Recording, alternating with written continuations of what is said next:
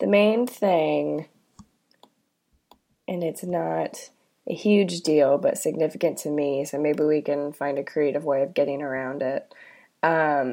The person whose thoughts are the basis of my topic today, I don't know how to say his name. And it's, Max, I've been working on this for an hour. It's driving me bonkers. Is it Mihai Csikszentmihalyi? No. It's actually a very simple-looking name, but there are at least 3 options, and I don't know which one is correct, and I cannot track it down. And it's driving me bananas. What is this person known for?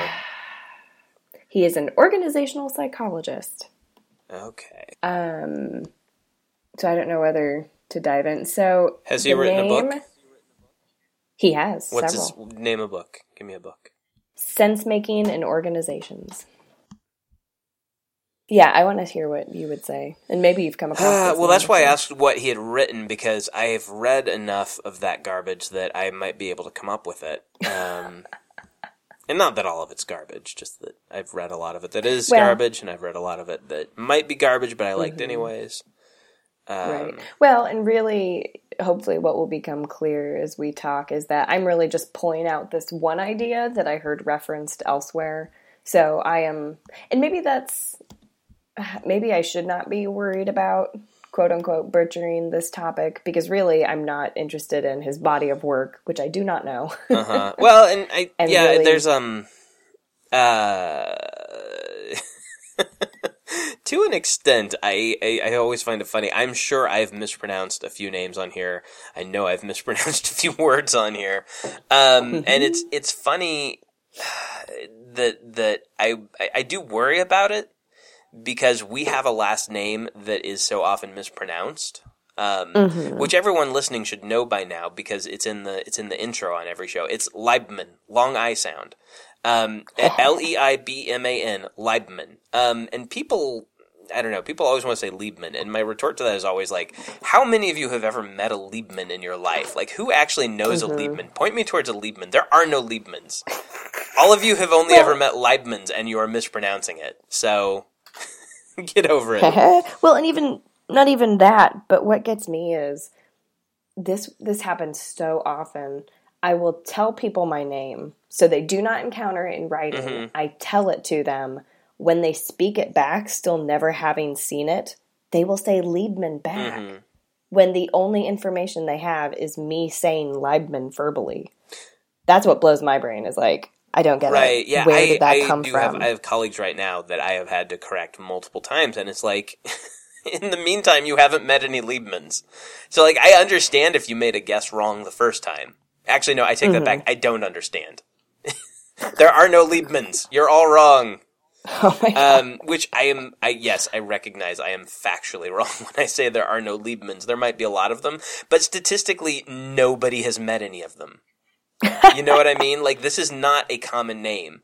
This is not a name that everyone in America knows somebody of. So, all this is to say, I wish that I knew how to say this guy's name, but I cannot. Give me a moment. Okay. Have you found the book? I believe I have. Yeah, I don't know. Are we talking about Carl, and I'm going to guess Weick? That's not one of the versions that I've heard. What have you heard? Tell me what you've heard. Wick and Week. Let's go with Wick. I don't think Week. I really don't feel like Week is right. But see, that's what people do with the EI. The reason I'd gone... That's why we get pronounced as Liebman. The reason I went Weick is because I have actually known somebody whose last name was pronounced that way, although off the top of my head, I could not tell you how her name was spelled. But I did know a Weick, so that's why I went with that. I think Wick, though. Wick sounds pretty reasonable to me.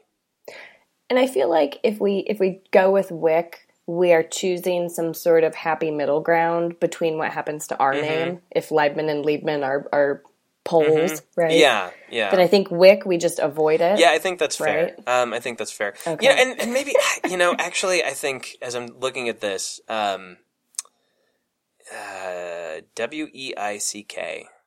I think actually I'm going to go with, I think that's pronounced Jean. You're so fired. As you know, I am a native French speaker. No. Anywho. Shall we, so are we agreed on Wick? Yeah, Okay. let's go for it. It's good. My secondary suggestion was we just say Carl, but as a person of academic training, that just feels very odd. Yeah, I think I say we go with either Jean or Wick. I would be comfortable with either of those. I think Wick though. So listeners, for the balance of this podcast, when we say Wick, we mean the gentleman whose first name is Carl, whose last name is Weick. You are listening to Priority, a podcast about choices, limitations, and getting stuff done. Priority is hosted by Katie Leibman and her brother, Max Leibman. That's me. Today's episode is entitled, I Am a Time Traveler. For complete show notes, including links to anything we discuss on the podcast today, visit us online at priority.fm/11.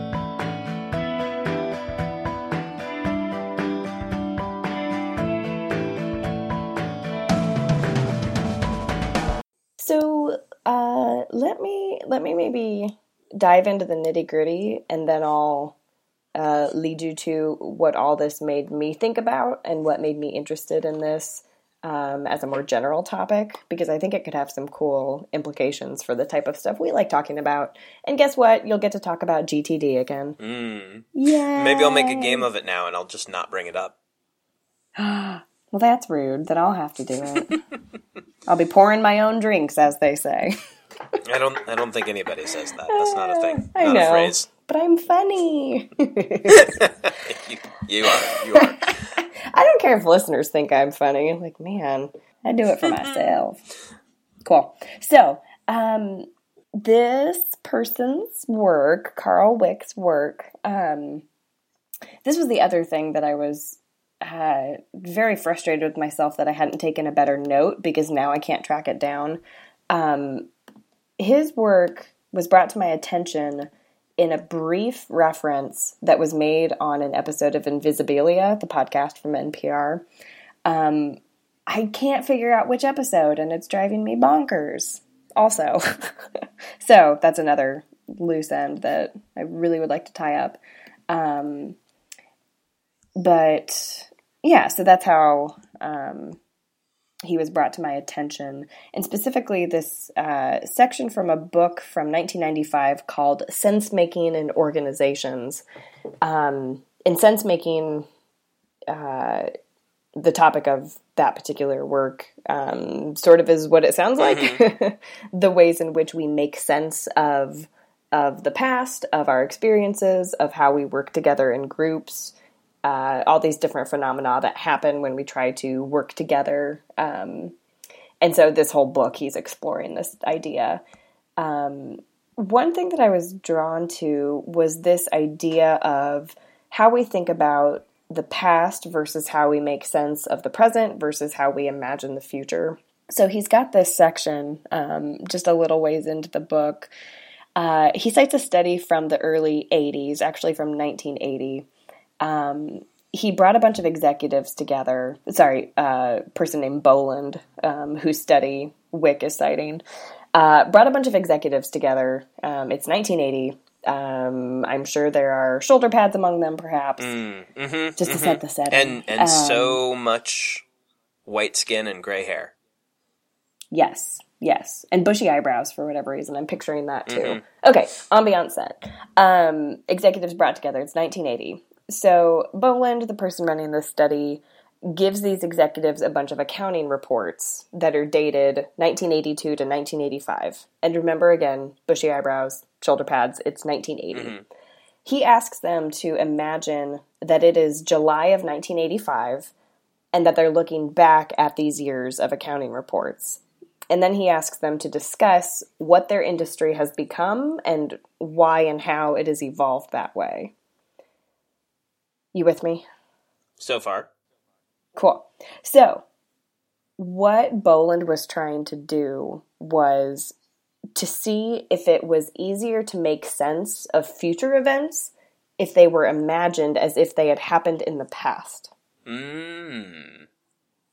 So, and I'm not sure if this term comes from Boland or if it comes from Wick, but what Wick calls this exercise is future perfect thinking. So imagining events that have not yet occurred as if they have already occurred in the past.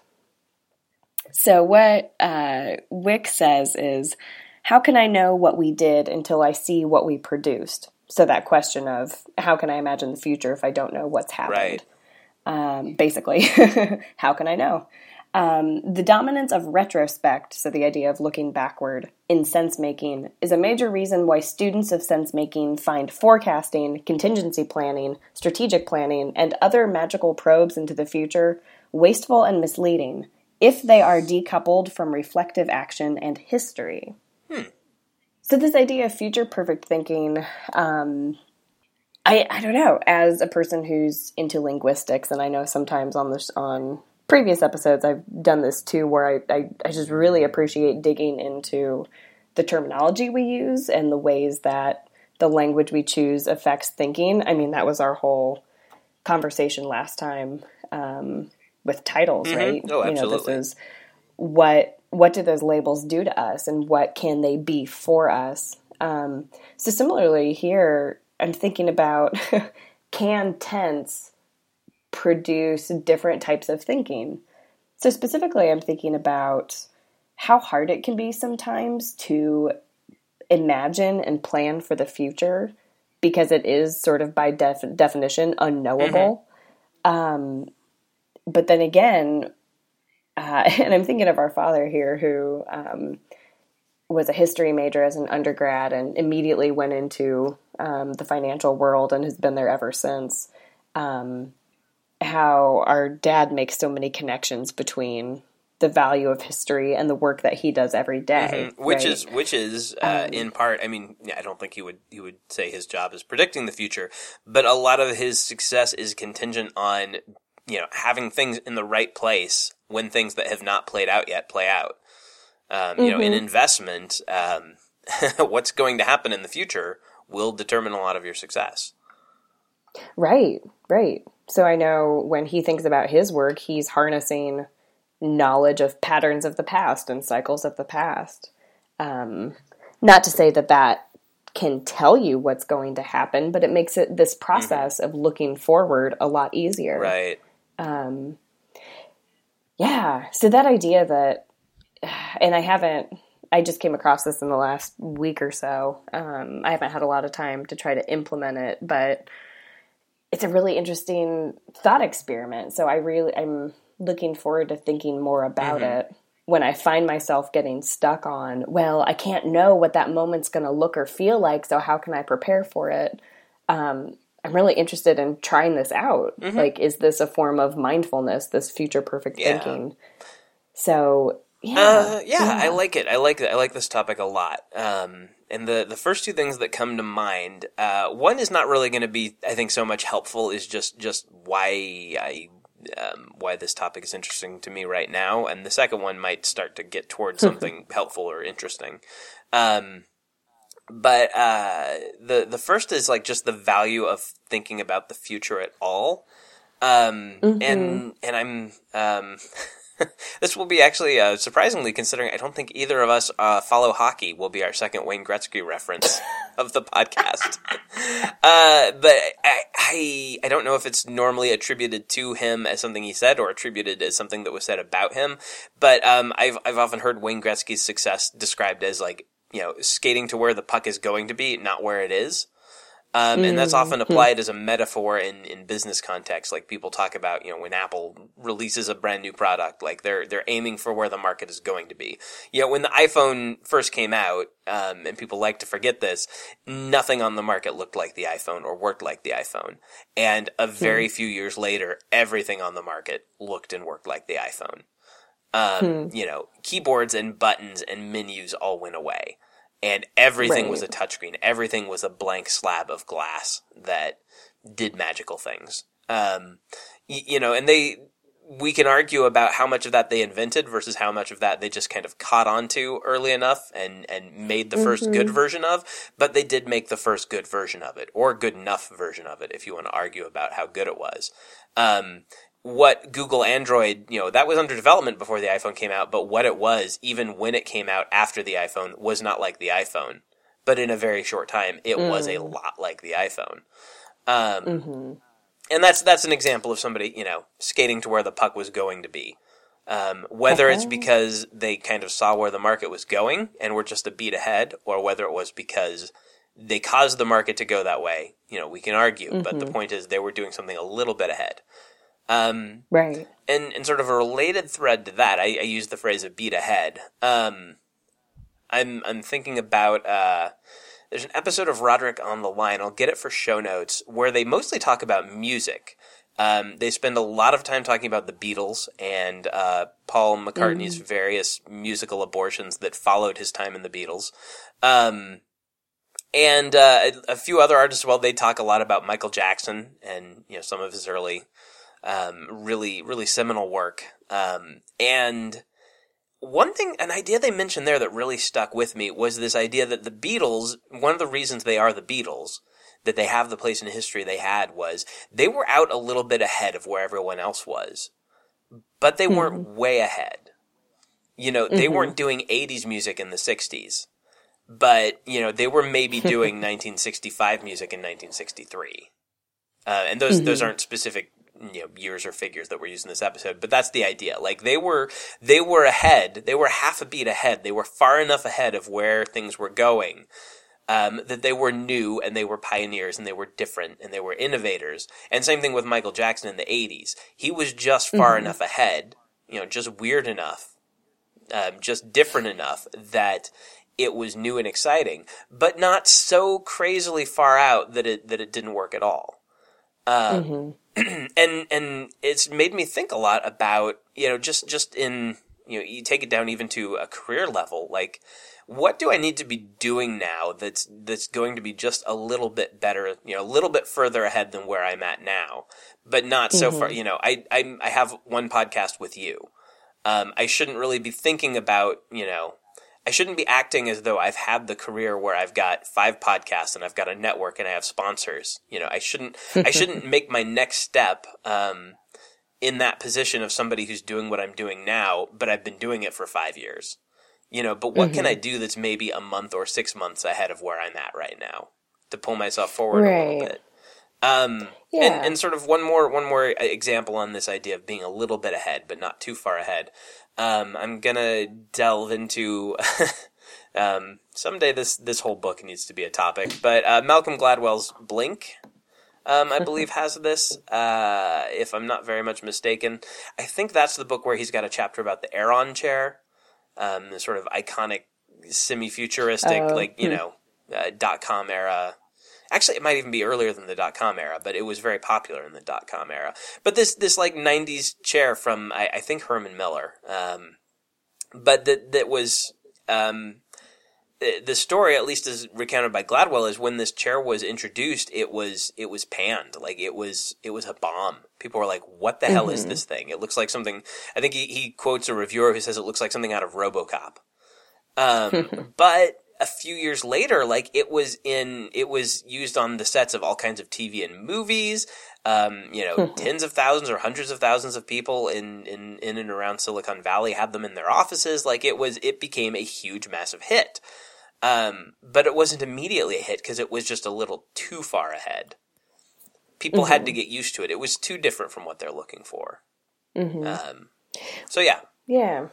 And with these specific examples, I'm wondering too, because I was thinking of this more as a helpful way of thinking if you're the type that finds it hard to imagine the future, or doesn't find it useful maybe in a way, because I don't know, and I think one thing one reason I wanted to run down this thread first is just thinking about this idea of thinking about future events from a perspective further on than that. Like thinking about future events as though they were the past. That I think it's useful when you're trying to figure out where you need to be in the future, when you're trying to figure out what's going to happen in the future. Whether you're looking at it, trying to forward project, or you're imagining you're there in the future and looking back.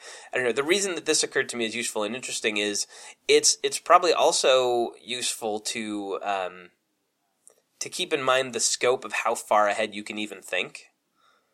Like you can imagine looking at, in the example of the study, these people were reviewing future financial performance, imagining themselves being even further in the future. But if you take that out too far, like it probably wouldn't be useful for them to look at supposed future performance of their industry that's 30 years out and imagine themselves 33 years out. Because even in 1980, you couldn't even begin to imagine what 30 years out was going to look like, let alone 33.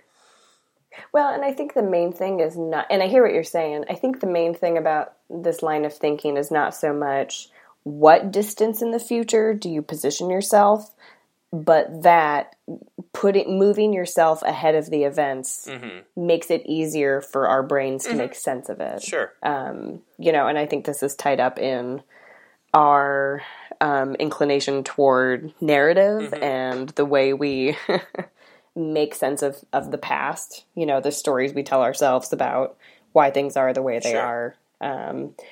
That's much easier for us to do than to imagine the future, unless, of course, we think of the future as the past. Yeah, absolutely. Yeah. So I think it's more about switching modes than distance. Right. But I hear what you're saying, too. But then that's interesting, though, because what I was starting to say was I was really drawn to this, and I don't know the connection quite yet, but I am the type of person that does not have a hard time avoiding getting too far ahead. Like, I never get too far ahead of myself. I'm often the person who stays just on whatever the next step is. That's as far as I can imagine. So I've thought of this with, even in my relationships, when I was dating Billy and we were just starting to hang out, the only next possible thing I could even imagine was becoming a committed boyfriend and girlfriend. And when we were at that point, I couldn't imagine being married. I could only think about being engaged, and on and on and on. Right, like, right. It's even culturally, that's if you go too far down that path too quickly. Like if you're naming children on a first date with somebody, that's looked at as very problematic. Right. So maybe part of that has been conditioned into me. Maybe it's just the way I make decisions or imagine projects anyway. Sure. But that's been a really key example for me when I think about things like this is, well, and maybe this is a good micro example too. Even though Billy and I had decided to get engaged the year that we got engaged, I did not start imagining or plotting out things I would desire for our wedding. I couldn't even bring myself to visualize any of those things until we were actually engaged. Like, although that process was very creative and fun and important to me, I just could not think about it until we were actually engaged, and not in some like odd Puritan, no, like this needs to be official sort of thing. I don't know. Well, I don't know. I just couldn't do it. Well, and then going back to my and I think the main reason that I was bringing up this idea of the being just a beat ahead or half a beat ahead versus thinking way out. The main reason I brought that up was I think just because it's something about future focused thinking that has been on my mind a lot lately. But I think that also relates to what you're saying here in that like your condition, your like basic your basic mode when you think about the future is to only look a half beat ahead or so of where you are now. You aren't imagining the very end of everything. You're not going out to the there's a Stephen Covey kind of idea where when he talks about mission statements and goal setting, the second habit in his 7 Habits of Highly Effective People is begin with the end in mind. And he has this exercise where you imagine, and it depends on which version of the seminar or the audiobook or the book you're reading, but he has people imagine either their funeral and, you know, who comes to speak and what do they say, or their 75th birthday party, which might not actually be that helpful of an exercise if you're 76, but, you know, for relatively young people like us, well, like you anyways, imagining the 75th birthday party, that's pretty far out. Like, you know, and his idea is you get a very clear picture of how to be living your life now in order to get there. Which I think is good, but at the same time, imagining your 75th birthday party and what people are going to say about you, you know, and who's going to be there and what they're going to think about you, imagining your funeral, and assuming you don't think that'll be like next week, imagining what people are going to say about you, that might not actually influence that much the specific choices you make today. Right. Well, to me, it's sort of similar to, and you may take a drink, in David Allen's Getting Things Done, the different levels of focus, the horizons of focus. Could you clarify those for us? I'm not really sure. I'm not that familiar with his work. That's your job. Boom. Explain everything. At the highest elevation, his 50,000 foot level, similarly, it feels like those types of exercises and those types of imagining at that level, it really only can remind you of your values because you can't fill in the details at that level. That level is not about detail by definition. You know, whether that room is full of lots of people or only certain key people, you know, while you can't know whether or not those people will be there, that might be an indicator of, oh, family is most important. So, of course, whoever can be there will be there. Or, oh, my social networks were important, or my work networks were important, or the people that I did community service with were important, so they're going to be there. So I think those levels are helpful in pointing back to reminding you of what you do value. But that's not necessarily, like you said, going to dictate how to alter your plans or your focus. Yeah, those two exercises in particular, I like the word values. I do feel like myself. Oh, you feel like yourself. Yeah, I do feel like there is, you know, there's not going to be much to do. Like what's on my project list for this week is not going to have that much to do with what I want people to remember me for when I'm dead. In a lot of cases, but it can remind me of how I want them to think of me. You know, that if I want to be remembered as being honest or nice or funny, you know, those are the kinds of things that I can imagine the relevance of those things across people's lives out to when I'm 75, which I think will be the year after next. Whereas, you know, thinking about like what project I'm going to do at work next and what order I should do them in, you know, I don't know. It doesn't feel. On the other hand, I can definitely imagine what is going to be on my plate 2 months from now at work and how to get a little bit ahead of that. And I don't know that it's going to be super helpful for me to imagine myself 10 years from now looking back on my whole career and figure out from that where I should be 8 years from now. But I can definitely imagine, you know, what 6 months from now I'm going to be glad I did now.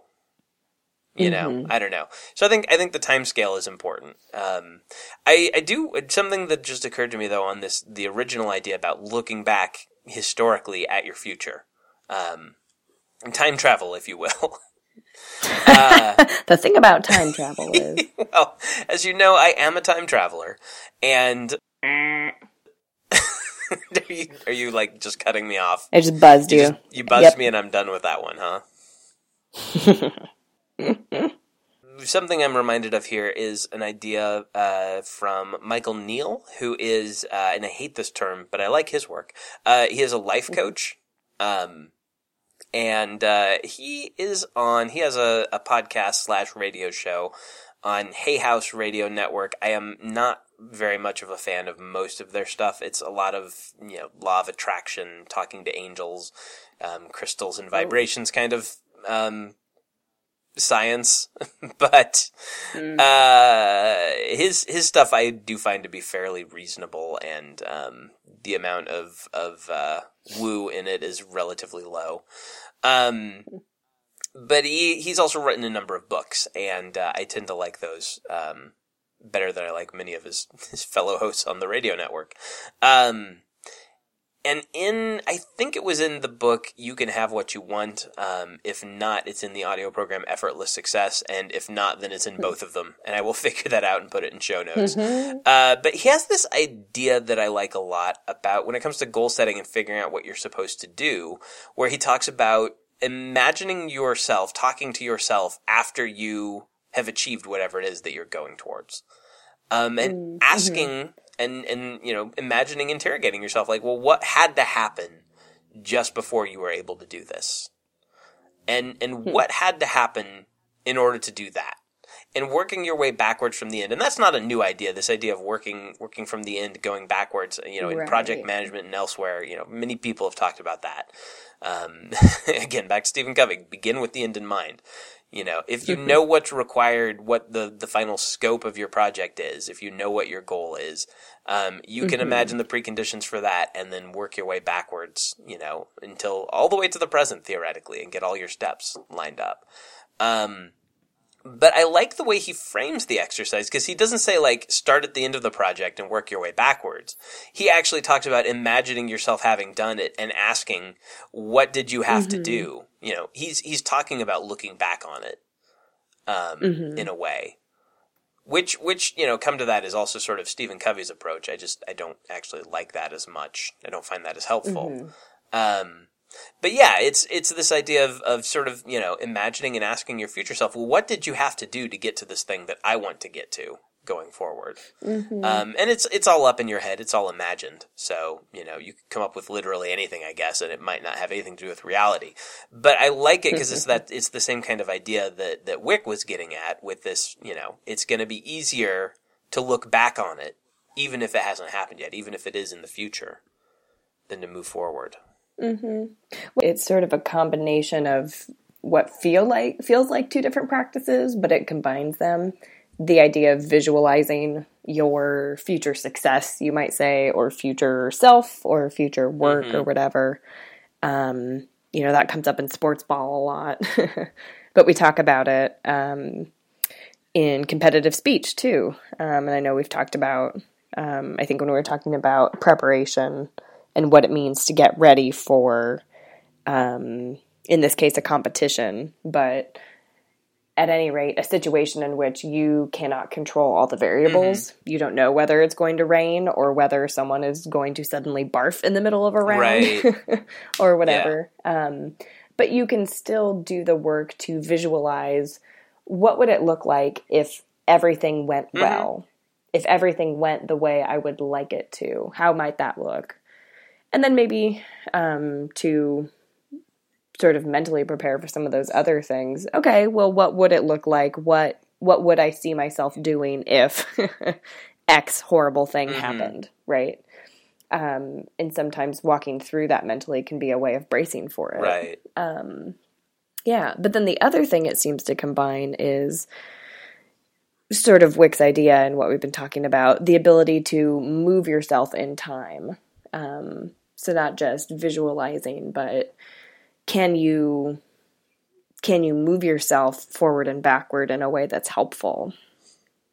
So it's not just about, I was thinking about this too, and then I was going back through, I pulled up those 6 levels on the GTD website, and I was thinking about, although, all this stuff is sort of about what you're doing in the current moment, but what am I trying to say? Like, the work seems to be about managing what you're doing right now so that at every moment you are able to deal with what comes up, what happens in the current moment. But the goal is so that in the future you can continue to do what you want to do and achieve what you want to achieve. and I don't know if I have a question or an observation or what this is, but what I was noticing was even at that 6th level, the 50,000 foot level, most of that text in David Allen's description of that level is in the present tense. Right. I don't know, and so I was drawn to that for some reason. I'm still thinking about why. Yeah. Well,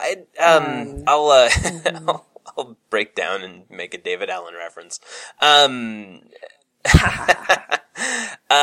his second book I've talked about before, Ready for Anything, one of the principles he talks about there is that the value of a future goal is the change in present behavior that it fosters. Yeah. Yeah. Mm-hmm. And that's kind of the, again, looking at it retrospectively, like if you can imagine having achieved this goal, you are probably going to have to do or be something different than what you are right now. And having that goal, holding that goal, there are certainly self-help authors, again, the kinds of compatriots of Michael Neal that I'm not really a fan of. There are certainly authors who will tell you that just having the goal and holding it close to you and keeping it in mind will magically draw it towards you. And sometimes having it is enough. And certainly a lot of people have examples where that seems to have happened. I think that's not actually very common and not a very useful way to go about, your goals. But on the other hand, if you have it and you do keep it in mind and you work towards it, consistently, what's going to happen is you're going to get closer to it. But the reason you're getting closer to it is not because you're imagining it. It's because you're doing something different because you're keeping it in front of you. And I think there's something a little bit retrospective in that, although it might often be automatic. But, if you can imagine this goal having been achieved and that causes a difference in your behavior, I don't know. I think there's maybe even some automatic retrospective thinking there. There's I'm sorry, I'm talking as thoughts are forming. It's proving to be a bad idea. My mouth is getting ahead of my brain. But it's to even imagine that you can achieve a goal and to change your behavior towards it, you are already saying, I can imagine having done this. You are already looking back on it as something that could have been done. Like just by definition, even if it's something you literally can't do this right now. Like there are way too many steps. There are goals and sub-goals and projects and sub-projects and skills you're going to need to learn, conditions in the world that will have to change that have not come to pass. Like there's just your goal. Even if you had all of today to yourself and many more resources than you have now, your goal is not within reach. It's not a stroke of the pen goal. You can't just, But it won't be unless you change today.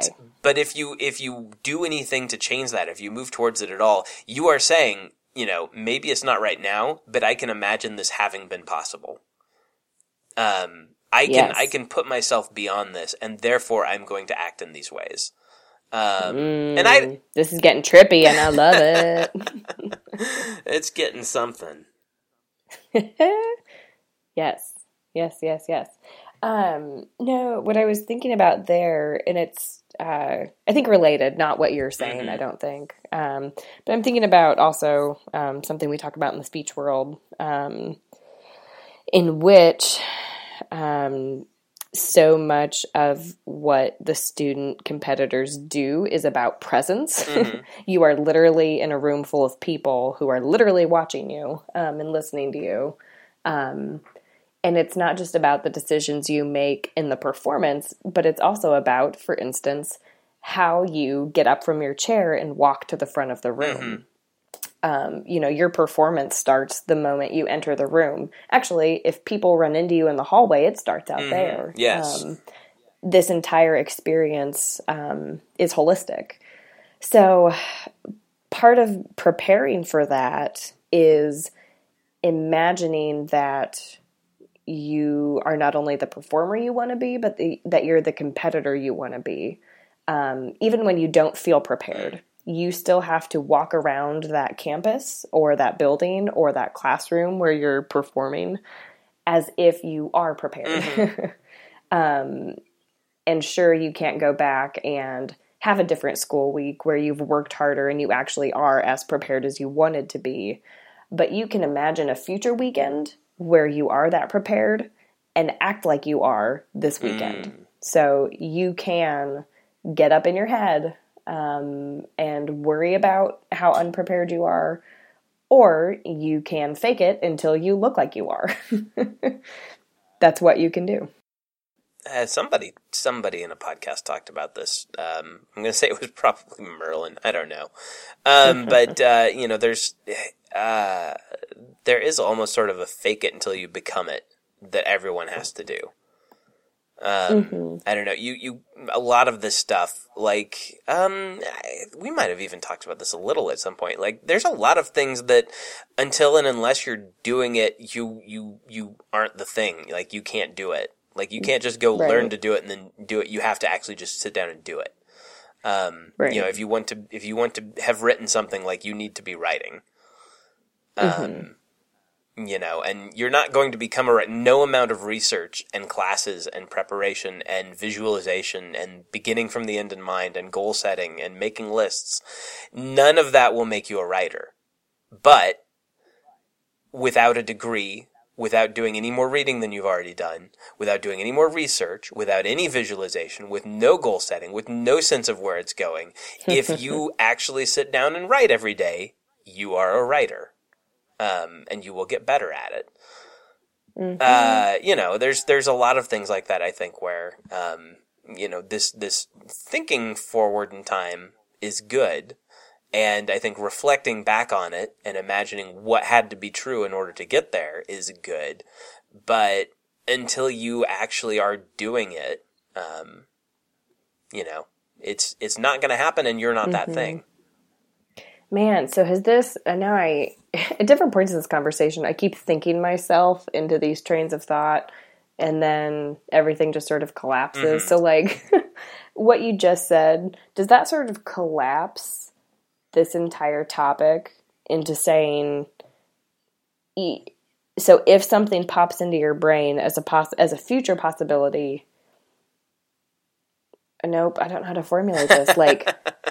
Just start doing it immediately. You should have just left it when I said I am a time traveler, because then I could have resolved all this. That's why this isn't working. It's because you have access to the future and I don't. Let me step into my TARDIS.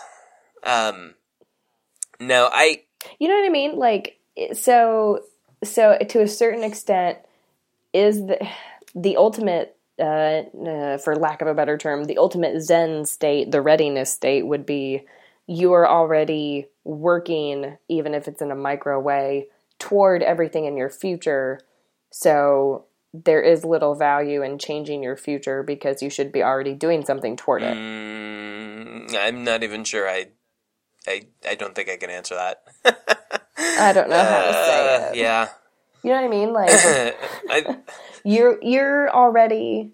I don't know, and maybe there's a word for this, like where I'm just sort of imploding the whole universe and saying, screw it. But I'm not saying screw it, I'm saying the opposite. I'm saying you're already doing stuff that sets you up for stuff in the future, and there are already forces that you cannot and will not know how they're going to affect you. So you're talking about sort of like a predestined, fatalistic, fatalistic, that's what I was thinking of. Like, aren't we already living the future? Because of what's happening today. Sure. And I don't mean it in the fatalistic way of like, so let's stop. No, about it. Like, but that's not what I'm saying. The past, the future you is going to have to live with. Everything that the future you has achieved on. So we're recording this. I'm going to place this in time and space, which I don't often do this precisely. We were recording this on the 11th of February in the year of our Lord 2015. It's April. Did I say February? Yes, you did. Maybe you're not. Oh my God! Did you travel in time? Like, is this not a joke? As you know, I am a time traveler. Oh my God! We are recording this on the 11th of April in the year of our Lord 2015. Everything that will have been achieved on the afternoon of this day, when we look back on it, from April 12th, 2015, or April 12th, 2025, like all that is happening right now. Yeah. And they're, who we are going to be then is influenced by what we're doing now. And what we're doing now is being influenced by what we imagine we'll be and be able to do and want to do then. All these things play back and forth, I think. And it's not so much that we are locked into a path. I mean, people will argue that. I recently read a book on sort of cognitive neuroscience and how we are misunderstanding the basics of current brain science, and it's being used to lead us astray in journalism and the law and things like that. And I'll get a link to it in show notes. But one of the points it made there is an awful lot of people increasingly, as we understand more about like the brain and psychology and history and how things work, people do tend to get this sort of fatalistic idea that we're living in a deterministic universe where there is no such thing as agency, there is no such thing as free will. We are all only the products of what has happened to us. So definitely we can run down various rabbit trails while we talk about time and the future and goals and all of this where we conclude it doesn't really matter.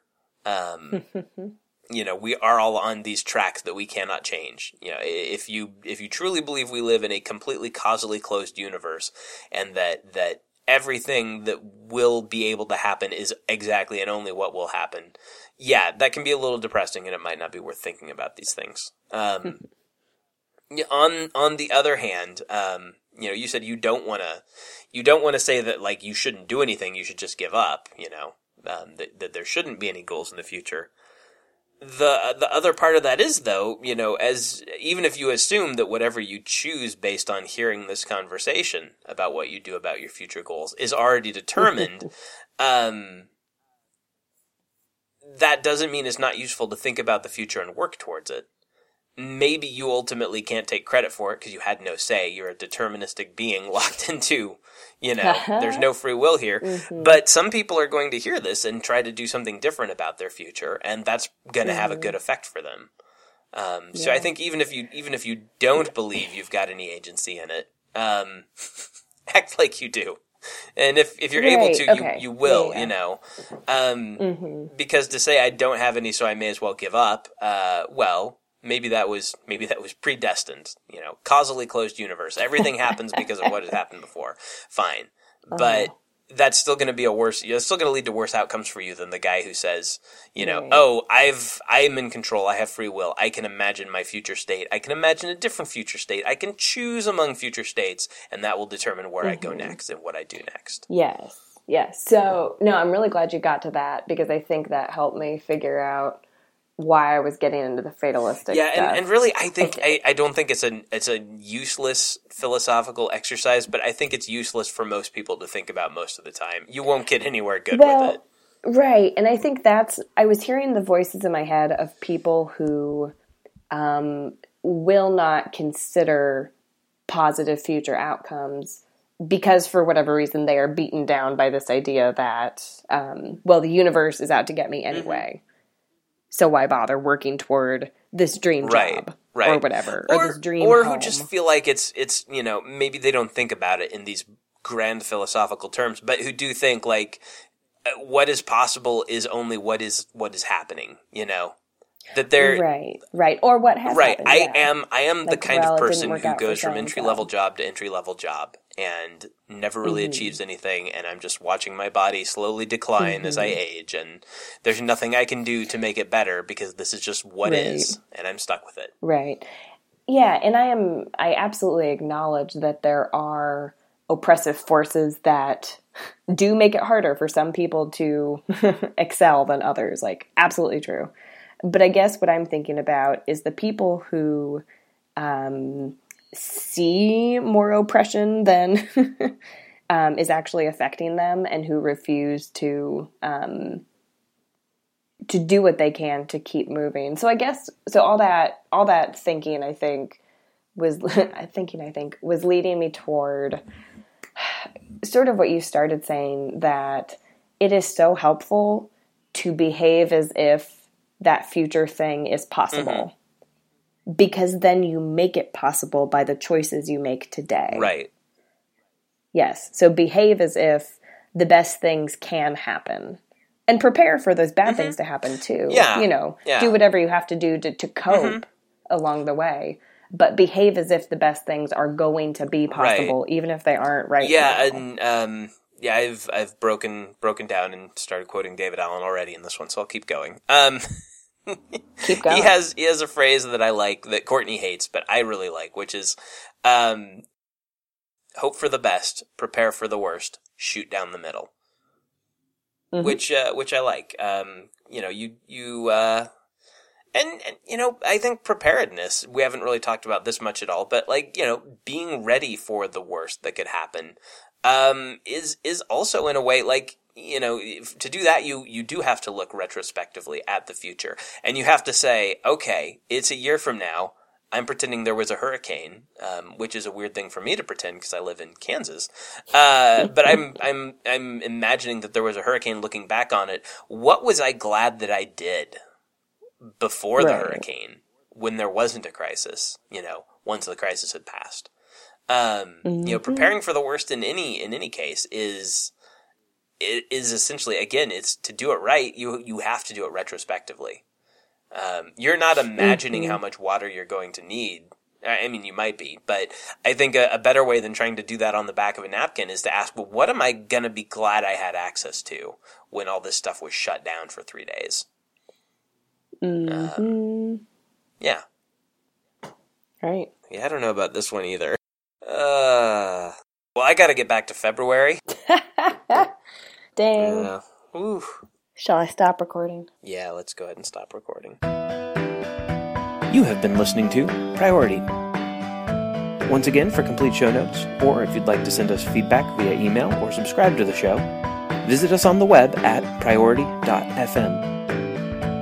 If you enjoyed the program today, please go to iTunes and leave us a positive rating and review, as that will help new listeners find the show. Also, if you're interested in getting updates or communicating with us via tweets, follow us on Twitter, where we are at PriorityFM. That's at PriorityFM. Thanks again for listening.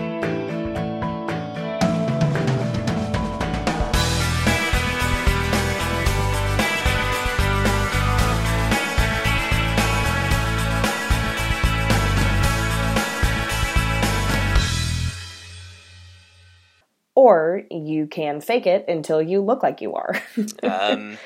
That's what you can do. I think there's a common phrase in the recovery movement and in self-help for that. I think it's fake it until you are it. Well, there's fake it till you make it. Being silly. No, cut all this out. You're a jerk. I was making that joke where I deliberately get it wrong. Well, and I wasn't going to say it exactly that way either. I mean, sometimes we do say it that way because it is helpful. If it is more of an esteem issue or an attitude issue. People really don't believe in themselves enough to actualize. So it really is fake it till you make it. It's like, okay, well, carry yourself a little bit differently. Imagine that this is true and see how it feels. And then we'll talk about what your potential really is. Or as Madeleine L'Engle puts it, be the change you wish to see. Ouch. Ouch. I'm cutting all of this out.